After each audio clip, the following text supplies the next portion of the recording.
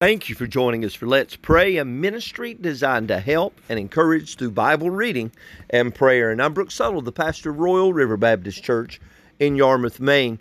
Our scripture reading is found today in the book of Hosea, chapter 12, verses 3 through 6. And while you're finding your place, let me remind you of our theme for the chapter is the contemplation of obedience. God had worked in the lives of the Israelites. He wanted them to see that he had done great and mighty things in their lives. Yet there's some things that they needed to consider. They hadn't considered, they hadn't thought through, they hadn't taken the time to see all that God had done in their lives. First of all, God wanted them to see their obstinance to his working in their life. And today we're coming to the thought that God wanted them to contemplate the origins, Israel's origins, how God had brought them about, how God had brought them along, how God had established them.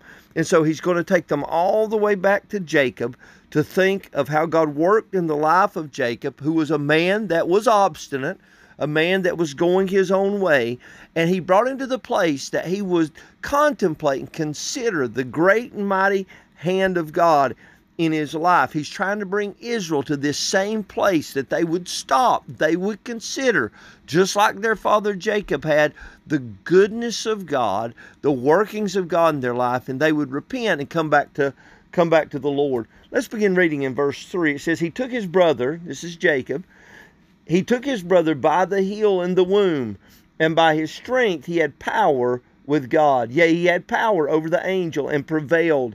He wept, made supplication unto him. He found him in Bethel, and there he spake with us. Even the Lord God of hosts, the Lord is his memorial.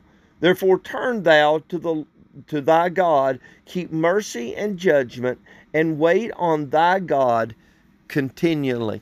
So he's encouraging now them to look back, them to think about how God had worked in establishing them as a nation through Jacob. Of course, there's Abraham, Isaac, and Jacob. And Jacob, though, is used, I believe, because in a particular way, Jacob is this one that's doing his own thing. He's going his own way. And God gets his attention. And so we see Israel's origins. We see, first of all, his supplanting. Jacob was a man of potential. He was somebody that was aggressive, even from his womb. He was somebody that was a person of potential. There's so many people have great potential. God has given you great talents and great abilities. There's so many things that God could use you for. Now, we always need the power of God. Nobody can go in their own strength. That's not what I'm talking about. I'm not talking about going in our own strength and our own power. I'm talking about the gifts that God has given, the great desire that you may possess, of the abilities that God has gifted you with. Those could be used. The power of Christ could take those and shape those and mold those and make you into what you ought to be. You're a person of potential. God wants you to use that potential for his name's sake, to let the power of Christ work through you. So I see his supplanting. Then I see his strength. He's a man of power. We see this. It says he took his brother by the heel in the womb, and by his strength he had power with God. Yea, he had power over the angel. So he's wrestling with man. He's wrestling with the angel. We see that he has power. He has great ability. The Lord has given him strength as he's wrestling with these things. He's trying to get ahead. And with his brother, he's trying to get ahead in his own strength. He's wrestling with God, and he's now believing by faith that God will bless him. He recognizes that he doesn't have strength in his own self, that it only comes by faith. It only comes by trust. It only comes by the blessing of God. There's a change that's going on in his life. So he's a man of strength, a man of power, if you will. Then I don't just see his supplanting or a man of potential, a man that's trying to get ahead. I don't see just a man of strength, but I see a man of steadfastness. I see his steadfastness, a man of persistence, if you will. He just keeps after it. It said in verse 4, yea, he had power over the angel and prevailed. In other words, he just kept at it. It wasn't because he was stronger than the angel in his physical strength. No, he wanted a blessing, and he was persistent. That was the strength of the man, that he believed God, that God would give him a blessing as he wrestled with this angel.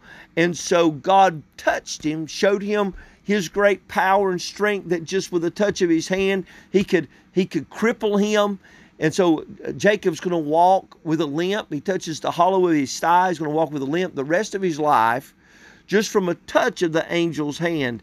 But he recognized that as he was wrestling and seeking for blessings, that it took persistence.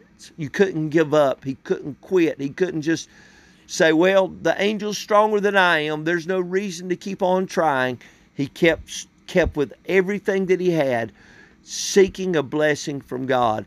And really, God wants us to seek His power and His blessing. We don't have the strength or the ability to overcome the problems and the challenges in our life. God's going to come to us as He did to Jacob. And the angel is going to wrestle with him. Jacob didn't provoke this meeting. It was God through this angel that's coming to Jacob and going to wrestle with him. And He's going to test him and prove him at this place. And Jacob is going to be persistent, and he's going to find that God will bless him, and He does bless him. So a man of persistence. Then I see, last of all, his supplication. He's a man of prayer. It says, yea, he had power over the angel and prevailed. He wept and made supplication unto him. He found him in Bethel, and there he spake with us. Even the Lord God of hosts, the Lord, is His memorial. Therefore turn to thy God, keep mercy and judgment, and wait on thy God continually. So he's using Jacob as an example. He said, because of all these things, therefore turn thou to thy God. Your forefathers turned to God. Your forefathers were stubborn. Your forefathers went their own way. They were obstinate. But he contemplated what it meant to obey God, and he did that, and God blessed him for it.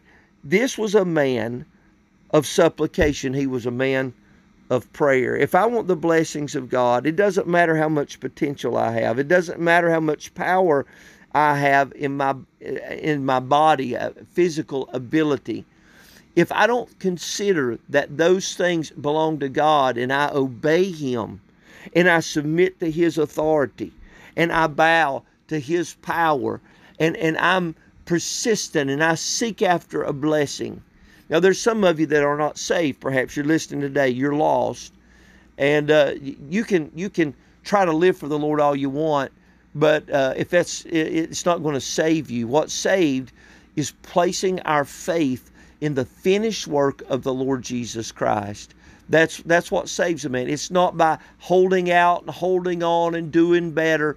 It's by placing our faith in the finished work of the Lord Jesus Christ. And then being persistent about living for Him and serving Him and glorifying Him for the work that He's done in our life and He's doing in our life, and praying and supplicating before the Lord that He might help us, and that we would be the people that are the people that God wants us to be, walking in His favor, seeking His blessing, knowing that without it, that we cannot do anything that would please God or make any progress that would glorify Him in this life. Let's go to the Lord in prayer right now. Heavenly Father, thank You for the opportunity to serve You. Thank You for saving us by grace through faith. Now help us to be persistent in our life, that we would seek Your face, that we would pray, we would realize that the only true blessings are the blessings that come by Your favor being upon our life. Help us to honor You in all things, and we give You the praise in Jesus' name. Amen.